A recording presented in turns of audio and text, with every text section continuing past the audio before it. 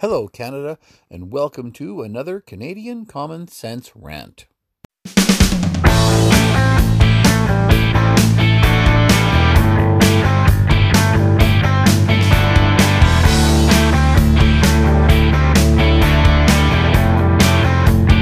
is Canadian Common Sense with Lewis and Tony. Hello, Canada. Tony here. Today's date is July 10th, 2020. It's beautiful out here in Saskatoon, Saskatchewan. I'm actually sitting in my car doing this rant. It's raining. I'm not sure if you can hear that beating off the roof of the car, but it's actually a beautiful thing.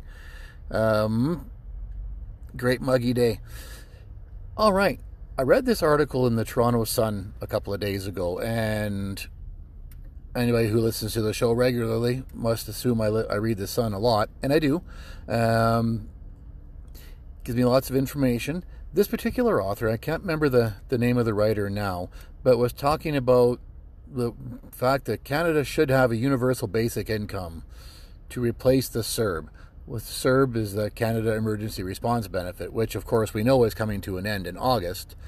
And I get tired of hearing this whole idea that somehow Canada can benefit from a universal basic income, which is bogus because we know we cannot.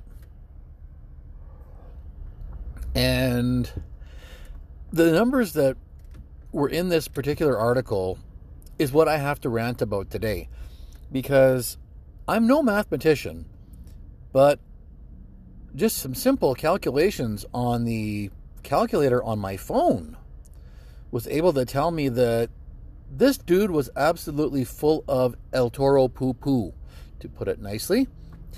All right, so what did this gentleman have to say that really drove me nuts? Well, he actually lost me at universal basic income, so fairly early in the article, but I had to keep reading because it's what I do. So, here goes. This gentleman said that making the Canada Emergency Response Benefit, or actually, no, somebody said it, a universal basic income. He did not call it the CERB. He said creating a universal basic income for Canadians would cost $98 billion. And he was very vague throughout the whole article on that, so I'm guessing that $98 billion was going to be an annual figure. I have to assume that because it's just what he said, would cost $98 billion. And further down in the article, he said that would be based on a benefit of $4,500 to $4,800. And again, he did not say that was per month or per year. Obviously, it couldn't be per year, so I'm going to go on that it's per month. Okay, now, if we just assume that it is the currently 8 million people who are on the CERB that would be taking advantage of this universal basic income, and I'll get into more of that shortly. But if we just assume it's these 8 million people that are currently on the CERB who would suddenly just move over into this universal basic income at $4,500 per month. Now, again, simple math on my phone calculator, $4,500 per month over the course of a year, $54,000. How about that? Want to sit on your duff and do nothing for $54,000 a year? I'm in. And who's not in? Okay. Now, there's approximately, I'm taking a guess at about 24 million working age Canadians. Okay. So if all 24 million working age Canadians just said, yep, that's it. You know what?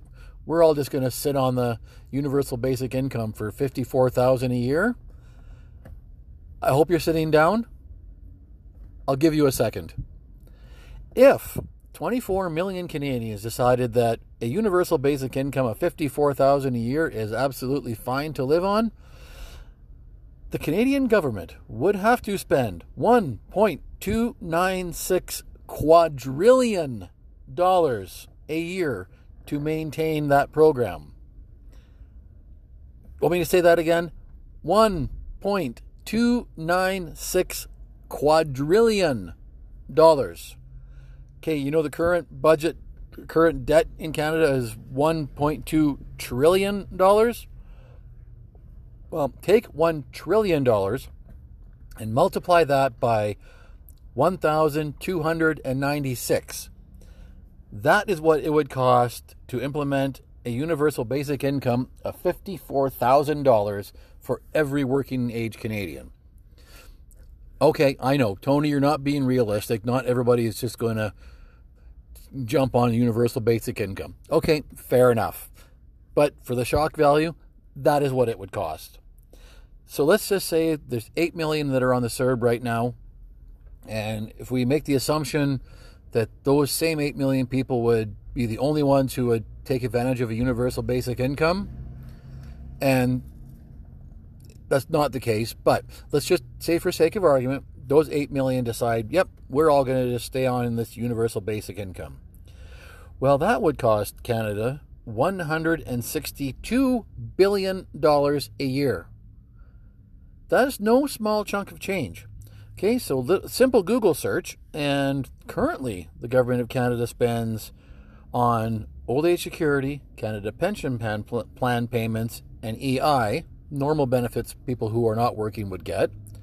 And I lumped in $10 billion for the child tax credit, $10.7 billion that they currently pay out on child tax credit. Add that to the $117 billion on OAS, CPP, and EI. $127 billion a year is what the Government of Canada currently spends on benefit payments, and that's not counting the CERB. If we count the CERB and extract the CERB onto an annual basis, well, that would be an extra $162 billion for those of us who are, if they stayed at the CERB at $2,000. All right, so add those two numbers together, and we're looking at $289 billion a year that we would be paying out for people on CERB and the current OAS, CPP, etc. Now, $287 billion. Now, what if we decided we're going to pay all those people, assuming that these OAS, CPP, and EI people are lumped into the CERB, which they're not because OAS and CPP are completely different, but let's put them together to make life easy on ourselves. And let's say that the 8 million people who are on the CERB right now, we're at $4,500 a month. I spoke earlier, $162 billion. No, that's $2,000 a month. At $4,500 a month, $54K a year, the government would spend $432 billion on a universal basic income. $432 billion. So 23% of the national budget just on universal basic income? Right. So where does this author get this $98 billion figure from?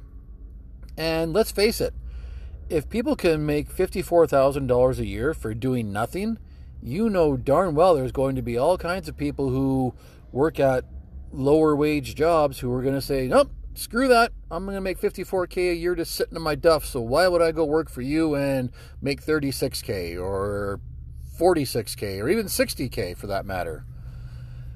And I would say, well, because there's actually dignity in work and working is a good thing. But you know, and I know, that there would be all kinds of people in these lower wage jobs who would just say, screw it. And I know what you lefties are going to say. Lefties are going to say, well, then all these other employers would just have to raise their wages. Well, sure, then the price of everything doubles, triples. Didn't Lewis and I talk about hyperinflation a while ago? And that's where hyperinflation would come from. So then you would need to make a heck of a lot more money than just $54K in order to survive. So how about, A, we stop talking about a universal basic income because it's a horrible idea. And B, why don't we be honest with the numbers, sir, who wrote this article for the Toronto Sun? Because I don't even know where you got the $98 billion figure from. And I don't know if you know either because you were being deliberately vague in your article. So how about we as a government, we as a society, stop spending so much money and look at that $1.2 trillion debt, which is still going to grow, as a bad thing, and actually be embarrassed for what we've done to our country.